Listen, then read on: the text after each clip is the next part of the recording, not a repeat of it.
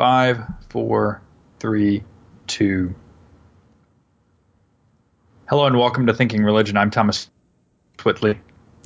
The pregnant pause plus your MacBook giving you a little like bleep of a second there just adds flavor to the show. I'm going to be so happy. We're professionals, folks. I'm going to be so happy when the new MacBooks come out and you order one. I mean, it will be the day they get announced. The first day you can order them or pre-order them, I will be hitting buy because I saved up my lunch money or whatever, and I have the cash. I'm ready to buy one, and I've been waiting. How long has this been? I mean, it's obviously been a long time, right? The product cycle this time is twice as long as normal, basically. Yeah, at least. I mean, it's been pretty atrocious. But like today, I was talking with a friend who's younger, and she said that at her work, she sat down and they had a desktop in front of her, and it was the first time she's ever used a desktop. So, wow. Yeah. So, it's a brave new world where mobile really is first, and those of us who grew up with desktops and 27-inch screens and those types of things, like we think everybody operates like this. That's not the case. Computers are appliances now. That's true. I mean, I do recognize, and I do feel kind of like my desire for a new MacBook Pro does show my age, right? It shows the generation, the type of user that I am. On the one hand, I guess that's a high-end user because most of they're certainly not making all their money on the high-end MacBook Pros, right? They're making them, well, maybe on iPads and on the low-end MacBook and MacBook Air. Yeah, which is where I think MacBook Air, but iPhones, right? Right. So so I recognize that, and that there's a way in which I am, much to my chagrin, one of these people that's kind of holding on, like my last gasp at computing as I know it. But yeah, I don't know. Just release it. This mid 2010 has performed admirably, but it is time to give it a new home. Well, I think Apple is kind of showing as well that like there's a reason they dropped computers from their name. I mean, for a long time they were Apple Computers Inc., and then they dropped computers from the name in 2010 when the iPad came out, and I think that was intentional. And I think we're in this world now where mobile is the computer, and I mean, eventually. Not eventually, very soon. We're moving through this weird transition already where we're seeing the end of the app economy, and we're seeing app developers especially like really struggling with trying to get ROI on their apps. And Apple's pushing this with the Apple Watch, and we're seeing, Google push this with Google Now type stuff, but especially things like the Amazon Echo with Alexa and their new music offering. For $4, you get basically like Spotify through your Alexa, and I'm signing up for that tonight because we have an Echo. But that's the thing is you have to have an Echo. But so that's what I'm saying. I think computers are going to go from being this kind of huge, expansive, like this is everything, and all the world's information is available to you, and you need a keyboard and a mouse and a screen, and you can get there. And now that went from that sort of convention into, well, all you need is a screen. And now it's going into, well, all you need is your voice, and you can have all the world's information. So I really do think, like, people aren't going to have computers. Like, they might get into their car. They'll have some kind of a mobile device, but it's going to be like a Wikipedia phone or a Google phone or an Apple phone or Siri phone, whatever, Amazon phone, where you're not bringing up apps to do things. And that's already kind of passé. But you're directing your phone. You're saying, hey, I want to get to this place. Hey, what's the stock market doing today? Or call this person, do this thing, achieve this for me. Why was the Spanish-American War instigated? Like, who caused that? Who sunk the Maine? That's where computing is heading, and it's going to be less and less about these keyboards and mice and mouses and whatever, and even websites. We're seeing the end of those, and I think within 5 to 10 years, like most websites will be built by robots, and not like, Jetsons type robots, but Right. you'll put in what you want, and all of a sudden you'll get back like a beautifully designed website, kind of Squarespace that's automated.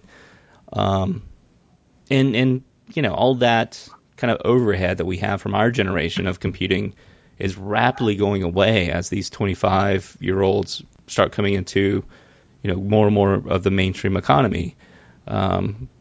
Because for better or for worse, Yeah. you want to reach the 25 to 40-year-olds as your demographic. So But the one pushback I would have is I saw a study this week that actually, I guess millennials or whatever, but I think that was the demographic, but prefer to read their news as opposed to consume it via video or audio. And so, a lot of journalists that write, print journalism, but even web journalism, but writers were saying, very tongue in cheek, oh, it's a good thing that no major news organizations have laid off all of their writers in favor of video. But millennials are old some now. have. I mean, Right. we're in the Older post-millennial millennials, world, right, where we kind of fall in like older millennials. But I think that we are seeing this that. So yes, we're going to see video and stuff, but I think where video has a chance to really expand is in like silent video, right? Because there are a lot of, you think about actual use cases.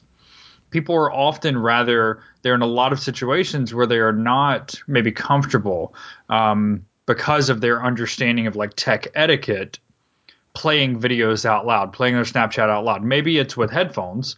A lot of people are doing that, but there's a lot that people want to do on their phones when they're in places, public places or something where it's maybe not acceptable or not preferable to play the audio.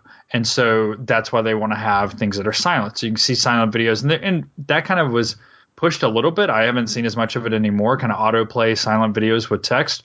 I'm kind of expecting a little bit more of that. So I don't know. I think that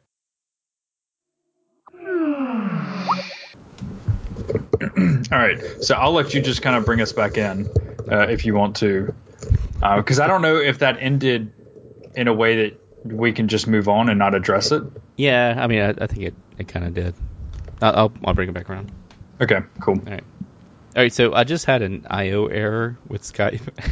And, Thomas was making a really good point about media and not media, I guess, but like interaction with websites and finding information and using voice. And you're making the point about silent video and things like Facebook and Instagram and Snapchat, and how, quote, the young people are able to watch a Snapchat story without broadcasting it to the whole class or to the Right. whole business or whatever situation they're in. And yeah, I mean, I think it's a really good point, but I don't know. I mean, speaking of silent video, it feels like in a lot of ways our country's gone back to the early 1900s in other ways as well. Yes, I mean, okay, I don't even know. Like, obviously, I've been writing a lot about this. For our listeners that follow me on Twitter, they've been seeing some of this and writing some stuff, and also like I feel like I've been involved in more things because I've been editing some pieces that we've been putting up at Marginalia too, since that's one of my roles there as an editor. So, so I've written some, but edited some too, and I'll just say like we have some really great stuff up there now, just to plug that. But like I was like, okay, so Rudy Giuliani says, oh, have you, not to get like theological about it, but have you heard of St. Augustine and his Confessions, and anybody can change, basically saying Donald Trump is like St. Augustine, because Augustine has this this famously wild childhood, and then he has this huge conversion experience. And so I was like, okay, who's going to write for us about Augustine? And it gets passed around Twitter a little bit, and David Hunter is like, hey, I'll write for you, who is just a fantastically brilliant professor of early Christianity. So I was like, yeah, so he's got a great piece up on Augustine and Trump. So there's some really good stuff up there now. But the big question to me, and then I put this out on Twitter today, is like American evangelicalism is having a moment right now. but not in the good way that you want to have a moment, right? They are kind of living out an existential crisis for all to see. And it's really difficult for, I think, it's difficult for a lot of people who are still evangelicals. But I also think it's difficult for people like me who are former evangelicals. And I mean, I wrote a piece that basically I said that evangelical theology is partially to blame for for preaching a type of masculinity that Trump embodies and allowing that to stand, right? That they are partially responsible for making our rape culture sustainable. So I obviously have a lot of thoughts about evangelicalism. But it is also difficult because on the one hand, right, I think a lot of liberals have this kind of schadenfreude about it, right? Like, oh, good for them, they're hypocrites, and now we're kind of seeing, everybody gets to see them for the hypocrites that they are. I actually don't think that's a horrible thing to point out, because there are some ways that I think, not all evangelicals, of course, right? Hashtag not all evangelicals. But there are certainly ways that I think that some evangelical theology is dangerous. And personally, I think some of this needs to be called out. But it's also interesting because you have a lot of other evangelicals now who are saying, no, we're not going to go along with this. Right. So there's all this. It was kind of amazing after the tapes came out, the Trump tapes came out, that the vast majority of the people that were supporting Trump were evangelical, or at least conservative, religious figures. And that it just kind of felt perfect, right, for things that people like me have been saying for a long time. But then now, in the days to follow, you have more evangelicals. Beth Moore and a lot of other prominent evangelical women have come out, and now you have a student group at Liberty coming out against not just Donald Trump, but also Jerry Falwell Jr., the president of Liberty. So you have more people coming out against them. Russell Moore has been against them, and some others. So it's really interesting, I guess, to see this happen. Like you're saying, feels like we're kind of going back to the 19th century or whatever. To see this kind of evangelicalism having this kind of moment on such a public stage. All right, so you had a lot of big concepts. Yeah, there was a lot there. Sorry, I've been thinking about this a lot, and we haven't done a show recently. I mean, we did one a little while ago, and it got all screwed up. Yeah, it got messed up. Yeah. Put all this in the show notes. But okay, so when we say evangelical, like, what does that mean? When we say, because I mean, at one point you just said like evangelical, or I mean, conservative Christians, which those are two different segments. If you want to segment that out. Right. No, okay, go ahead. So I think I'm trying to think of a good way to say this while swallowing a beverage. I think the idea of conflating conservative Christianity into what we've always called pure, big E evangelical Christianity is easy to do, and yes, it should be done. But at the same time, like at Liberty, as you were saying, there are students who are speaking out against Trump. There are evangelical leaders who are speaking out against Trump. But what is, it's like saying liberal Christianity. Like, what does that mean? Like, what does conservative Christianity mean? What does evangelical Christianity mean anymore?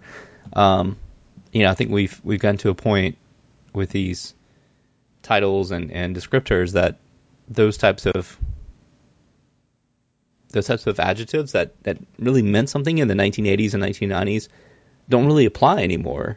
So I'm saying, like, when I see posts on CNN or MSNBC or Fox News or whatever your persuasion is, and they're either decrying or supporting the evangelical take on Trump or the evangelical take on Hillary, it just comes across as very kind of vapid, because it, like, that, it's like saying the black church supports Hillary. Right. Sure, but not all. Okay. What does that mean? So in my defense, I wrote last September about the myth of the evangelical voting bloc, right? I think we talked about it on the show probably. Yeah, we did. And basically saying that this is a problem, that people talk about how evangelicals vote as if all evangelicals vote the same way, as if they all vote on the same issues, and that the best determinant of how people vote are their politics, not what their purported religious beliefs are, right? And all religion is politics anyway. So I did write that a year ago. So I feel, at least good about that. And I agree with completely what you're saying. I'm the first to talk about the problematic nature of classification in general. What's interesting to me is that now what I said a year ago, that this idea of an evangelical bloc, that is a myth, and using that in kind of the colloquial term, meaning that it's false, that it's a story essentially, that we are now seeing that come to fruition on a national stage now, right? Because we are seeing the stereotypes of evangelicalism, I don't know, masquerade themselves in front of the country, right? Where, for years they've been talking about you have to be ethical and you got to be a good moral person and you got to be born again. And then Trump comes on the stage, doesn't even care about the Bible, doesn't even pretend to care about the Bible, right? Brags about being an adulterer, all of these things. And then most recently brags about committing sexual assault. And then you still have evangelical leaders supporting him. So what this does is it just reinforces every stereotype that the left has had about evangelicals for decades. But what you're also seeing, or you are seeing this other group of evangelicals, Russell Moore has kind of been in this group for a long time, saying that we cannot do that. And so we are seeing, I think, a fairly significant split occurring in American evangelicalism. And it is causing people to say exactly what you're saying, I think, in that, wait, we need to be a little bit more nuanced about the terms that we use, right? Because we can't talk about evangelicalism in broad strokes anymore. Right. I mean, it's like saying, Donald Trump got in trouble in the last debate about saying the African Americans. Right. And we talk about the women vote and we talk about the male vote. Those are all categories that, sure, I mean, that worked 15, 20 years ago when we were all watching Dan Rather, and we had the Nielsen ratings, and we could say, oh, well, this many households, these 1,000 households in the U.S. are watching these programs, so that's what everyone's watching. But that's broken down, because, right, lots of people don't have cable, lots of people don't watch this, lots of people watch this, lots of people don't have TVs, whatever. Right. And I feel like politics hasn't caught up to that kind of concept. I think you're absolutely and religion, especially. I mean, both of those. Yes. Because those are the two things that are sacred. It's like you are going to be either, you're a Christian, or okay, so you're a Christian. Are you Baptist, or are you Methodist, or are you Catholic, or Presbyterian? Whatever your your region supports. And on the other side, it's, well, of course you're political because everybody's got to have a party. So are you Democrat or are you Republican? Like, it's a binary choice. Where I grew up, you're either Baptist or Catholic. Right. And now you're either Democrat or Republican. And so I don't know. So my question is then, we're seeing this, as I was talking about, on kind of such a national stage, and agreeing with everything that you've said. Then do you think that we're seeing what I would maybe term like the death of American evangelicalism, right? Or the end of evangelicalism as we know it? I would say the end of what the press calls evangelicalism, because, I mean, those of us who would call ourselves that would say it's been around since Jesus was walking around. I know we have this conversation on and off about like how you still want to hold on to this label of evangelical. I do. Because, I mean, you read it, read the quote definition, read definitions of what people think that means. And yeah, that sounds pretty good. I want to call myself an American. But the idea that there is some, Jerry Falwell group that speaks for all evangelicals, or, there's Pat Robertson who speaks for all evangelicals, or that you can go to the New York Times and read read a post with a nice chart that says evangelicals think this about Trump. And like, that's not anywhere near realistic. But Right. and we try to make inferences based on data, and I'm all about the data. I mean, it's what I do for my job. But in terms of quantifying and qualifying voters and people based on that type of a demographic that's really squishy is difficult. And I don't think it's the death of evangelicalism as much as it's the death of overgeneralization. It's the death of normativity. So it's like saying when you go to a forum on like you get something like hey, go fill this thing out on the internet, and you go to the forum to fill this thing out, and it says what's your sex? Are you male or female? Like that's normative. And a lot of forums I'm seeing now are male, female. I choose not to identify. I identify as other. Right. And I think we're getting to that point now with politics and religion where normativity is slowly but surely creeping in. Do I think we're going to split up into a parliamentary system of 18 different parties? I would hope so, but I don't think that's the case. But sadly not. Right. But being a congregational based Protestant evangelical, that's happened with Christianity, and I think that's okay. And I think when I have to explain, well, I'm a Baptist, but I'm this type of a Baptist, like that's a qualification within a qualification within a qualification. Right. And I think that's going to be more and more common. But I think the news that the 22 minutes that Craig Melvin or whoever gets, I went to college with Craig, so I can say that, from MSNBC. Nice. We're good buddies. I like Craig. Craig's awesome. Yeah. We've had many good times together. So watching Craig on TV trying to explain something in 22 minutes on the evening news, it's hard. So you've got to have these generalizations, but because of the web, that's not authentic anymore, and people want authenticity. All right, so I can't agree with you more about how we're seeing kind of, you call it death of normativity, we might call it the rise of nuance, something like that, and then whether we're actually seeing that or not, the necessity for that. But we do still have this data that shows us, for instance, I saw a poll that came out today that was taken completely after the tapes were released, et cetera, right? So we can make those we can talk about it in that regard, that 68% of people that self-identify as evangelical still support Donald Trump. So what do we do with that, right? That's the significant majority of people that self-identify as evangelical still support Donald Trump. So how do we hold that data in tension with this idea that we need to kill generalization, and how do we hold those in concert with one another, because I think they exist right now in tension with one another. Yeah, I mean, I would say, like, let's look at the survey. Like, you can call up anyone and say, like, do you identify as a patriot? Well, sure. Okay. Well, how do you feel about guns? Oh, well, no. It's kind of that skip logic that's in every poll or every type of right. survey. Where people start identifying themselves based on how they think they want to be represented. Oh, certainly. Yeah, absolutely. So it's like, hey, Mr. and Mrs. So-and-so, I'm from the Gallup organization. I'm calling you tonight. Just wanted to ask you some questions about the presidential election. And all of a sudden you flip, and as much as people want to say they're undecided, that's not true in this election.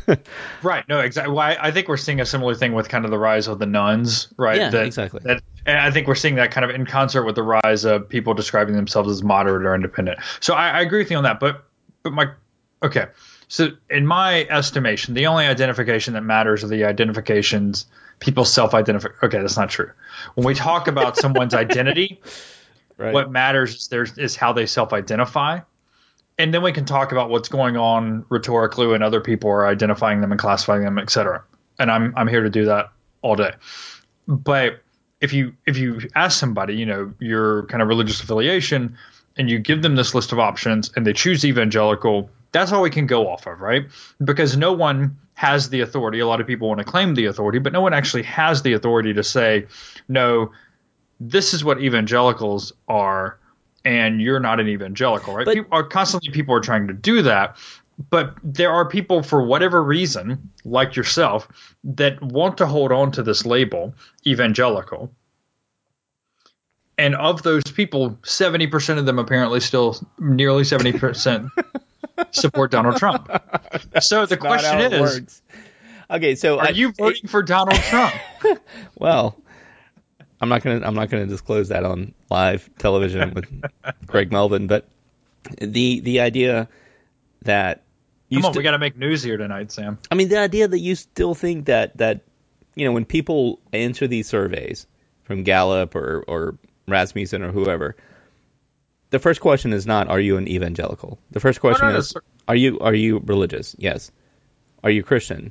Or are you Muslim? Or are you, please identify your thing. And they're going to say Christian. And then it's like, okay, do you identify as an evangelical? People want to look good. They're going to say, yeah, because I'm an evangelical. Okay, well, who are you going to vote for? Trump. And you get that phone tree trunk idea, and that's why phone surveys are, coming from my job, phone surveys are typically one of the least, and especially phone surveys in connection with online surveys, are typically yeah, you can glean some insights from it, but you don't want to take everything verbatim. So when I see Rasmussen or Gallup put out or CNN or New York Times / Quinnipiac put out a poll about how evangelicals with a capital E are voting, that gives me pause, because I understand how surveying works, and I Right. This is something I do. But to me, the next step then, and the question that you're asking then is, okay, knowing that, why then do so many people want to identify that way? And then I would then follow that up with, okay, of the people that want to identify that way, we still have a significant majority of them that say they support Donald Trump, right? So I don't disagree with you at all. 60% is not a significant. 68%, you said. 68% is a significant percentage. That's a significant majority. But what are the demographics? Like, where are they calling? What time of the day are they calling? What age group are they calling? Yeah, they're polling experts that are dealing with all of that, and they're factoring all of that in, and that's why they have the whole polling industry, Thomas. Polling industry. Yeah, there's this whole field of statistics, right? That is built for that. So exactly, and you know how the statistics industry that deals with polling, like Quinnipiac and all these places, you know how they make their money. The statistics industrial complex. No, advertising. So you got to make big news. So you got to go out there and you got to sell this stuff to CNN. You got to sell this stuff to MSNBC. You got to get Craig Melvin talking about it. You got to get Anderson Cooper asking questions in front of the nation during a 25, 30 million people watching debate scenario. And the way you do that is because you come out with something pretty outlandish. And they're not making their money from universities who are supporting their research. They're making their money from advertising. And so universities don't have any money. No, well, they do, but they're paying it to STEM. They don't care about this. Okay, so let me ask you this then. Let's get away from the polling question. What should we say about American evangelicalism this cycle from what we see publicly? Where do you think we are going? This is a question I got on Twitter today. Right. So what's the next step? Where is evangelicalism going? Because I was kind of talking about this. So where is it going based on what we see, in public, in the news over this cycle, and the way that so many prominent evangelicals, even if they're not representative of any sort of capital evangelicalism, that they have been supportive of Donald Trump, even through, all of these heinous things. Where are we going? What's going to happen to evangelicalism? Well, I'll push back and say there's no such thing as American evangelicalism. Okay. If you're an evangelical, you shed the flag. Sure, you can be a patriot, whatever, support your country, but that's not a classification that you're going to go with. So if you're an evangelical, you've got a whole separate set of allegiances. Not to sound like I'm in Al Qaeda or something. But I mean, honestly, Christian Sharia. Yeah, right. Yeah. The idea that there is something that could be quantified as American evangelicalism is it's like saying, how do you like your NASCAR or NFL? Like, which way are they going to drive and who's going to throw the football? Like, it doesn't make sense to try to meld those two things, even though that would be a heck of a game. And they actually did play a college football game at Bristol Motor Speedway. Not with cars going around, but right. Yeah. But that would have been awesome. I know. I was hoping. You got to dodge the cars too. He scored a touch. Oh no. So I think you and I come from similar perspectives, even though we differ on these types of questions. But I think our perspective on these types of things have led us to this point. I don't think it's the Donald Trump perspective that's led us to this point in American politics and American evangelicalism, whatever that means. It's like an armadillo, like it shouldn't exist, and you should run over it if you see one. I think, do you have armadillos in Tallahassee yet? Oh yeah, no, we got plenty of them. Yeah, see them. I see them dead on the side of the road all the time. Yeah, there's like an armadillo map online, and you can like track how close they're getting, and they're in South Carolina now. Evidently, they're like worse than raccoons or something. Anyway, raccoons are cool. Possum are kind of cool too, though. Anyway, the idea that by trying to understand and quantify this stuff, we're kind of engendering it. It's the Shakespeare problem, right? Like we're giving it a name, and therefore we're giving it power. What is that? That's not Othello. It's Macbeth. What he talks about engendering? Yeah. Some kind of thing, and it creates. Oh gosh, I'm so far out of you were the one that did a degree in like literature or something, right? Not me. That was art, and those Dante. Art. That's close enough. Art and literature. I mean, it was Dante. Right. So the idea that we can say American evangelicalism is dead, or American liberal Protestant Christianity is dead because Reinhold Niebuhr died, and we moved on from that kind of progressive Christianity where we thought we could cure the world, and Martin Luther King came out of that, and 1968 when he was shot, that's the day that American liberal progressive Christianity died. That's not. I mean, yes, that made sense in 1988. That doesn't make sense now. 40 years later. God, that's 40 years ago. Now we live in a world where I think we're realizing that labels like that are hard to define, and I don't think people that are voting for Trump are pushing back against Hillary Clinton. I don't think they're pushing back against being called conservative or being called racist or being called Pepe's or whatever, or misogynist. They're pushing back against the idea that people can label them. Just like people on the left, I would say, are pushing back against that. And that was the Bernie movement. It was like, oh, well, those are just the young people who don't have jobs, and they're the millennials, and they don't know anything about politics. And that's, they would have voted for Ralph Nader back in the day, and we need to contain that because this is the moderate Democrat candidate that we need to focus on. I think both sides were kind of pushing back against those types of descriptors. And the Trump side is still there, loudly, but that Bernie side is still there too. And there's lots of that, but they've kind of coalesced around Hillary, and we've put to bed all the, all the stuff that we had to rail against Hillary for. Some of us have, and on the Trump side, it's like, well, no, no, you can't call me that. You can't say like, oh, you're a white male, so blah blah blah blah blah. Just like we wouldn't say you're a black female, so blah blah blah blah blah. So. Okay, so you might get tired of hearing me talk about things that I wrote, but I wrote for Church History last May a piece asking if we were seeing the fall of the religious right. Right, it's a question people have been asking. That's a big piece, yeah. People have been asking this for 20 years, and I was like, I think we're seeing something different here. I don't know, maybe we're not, but maybe that's what we're seeing the death of, instead of maybe American evangelicalism or something. And by that, this kind of politically powerful conservative Christian religious movement on the right that has clear leadership, right? The clear leadership has been gone for quite a while, actually, in evangelicalism. But it seems to me that such a public fracturing, such a public display of hypocrisy among some evangelical leaders is just taking away kind of any ounce of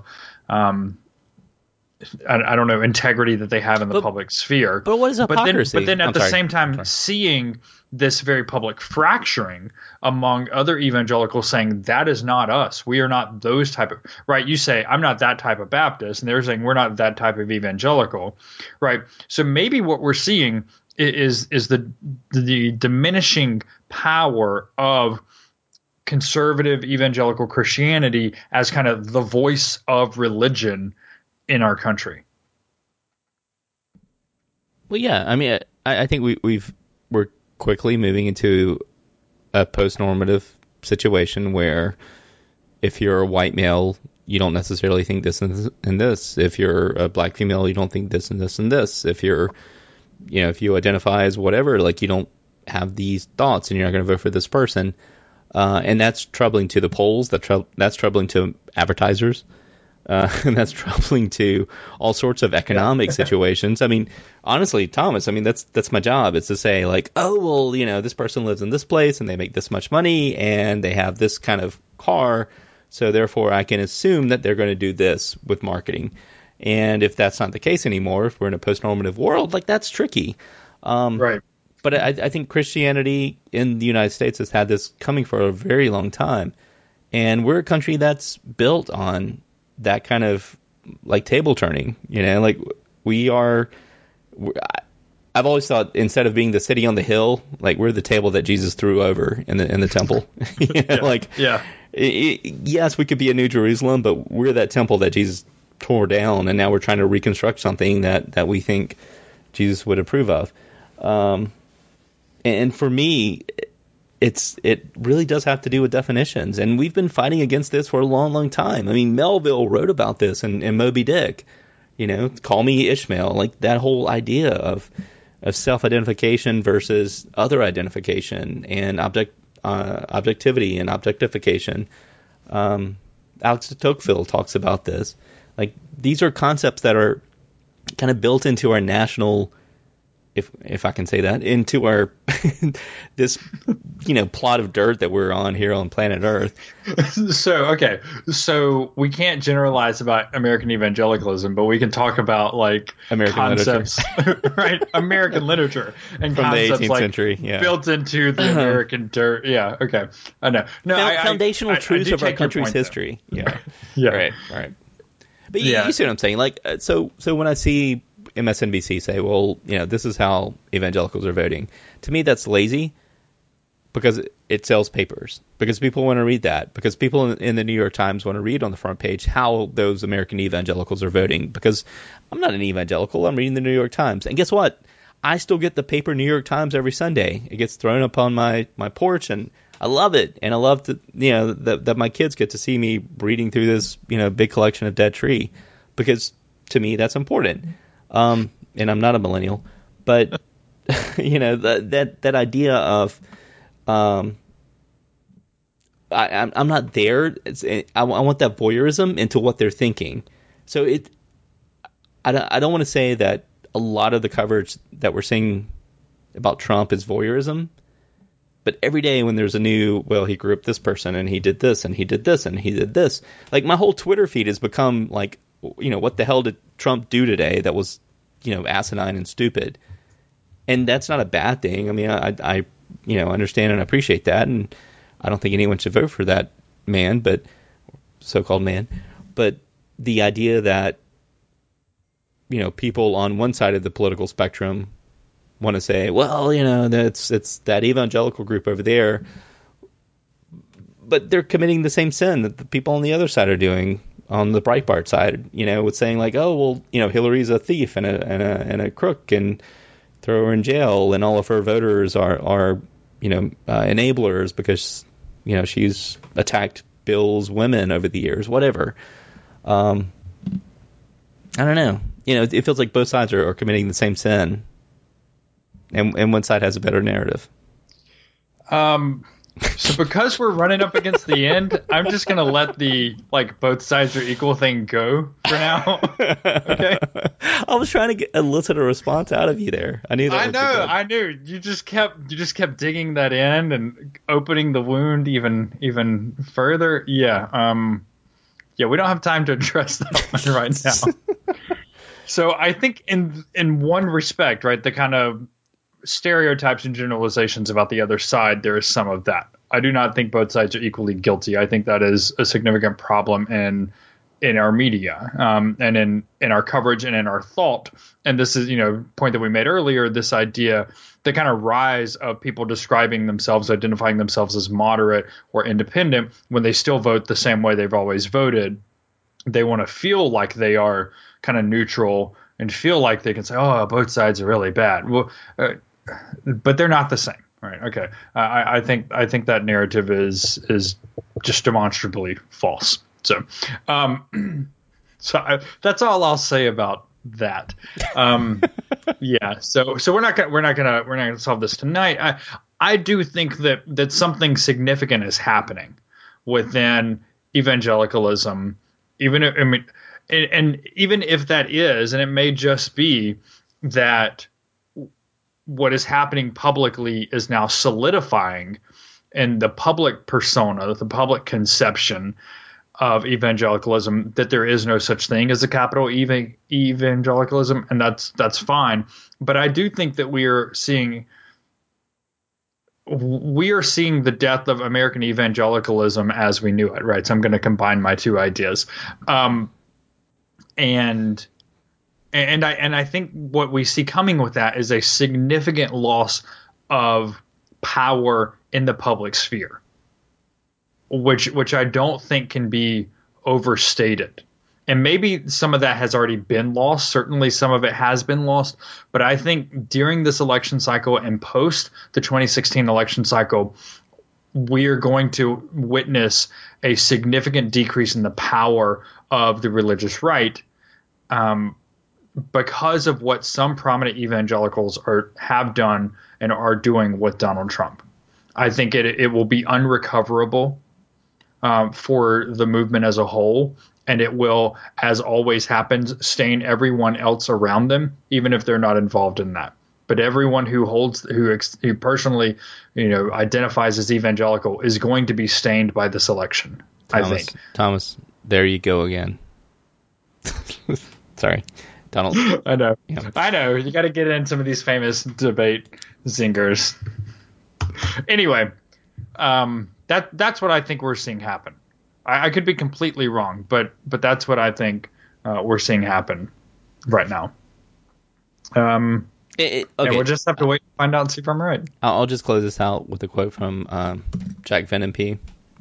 Do you remember Jack and Rexella Van Impe? Yes, I know Jack Van Impe. Yes. You would call him an evangelical, right? Of course. He's not an evangelical. Oh, come on. He's an apocalypticist. I don't know. He would have called himself an evangelical. Your mom calls herself an evangelical. I don't think that's true.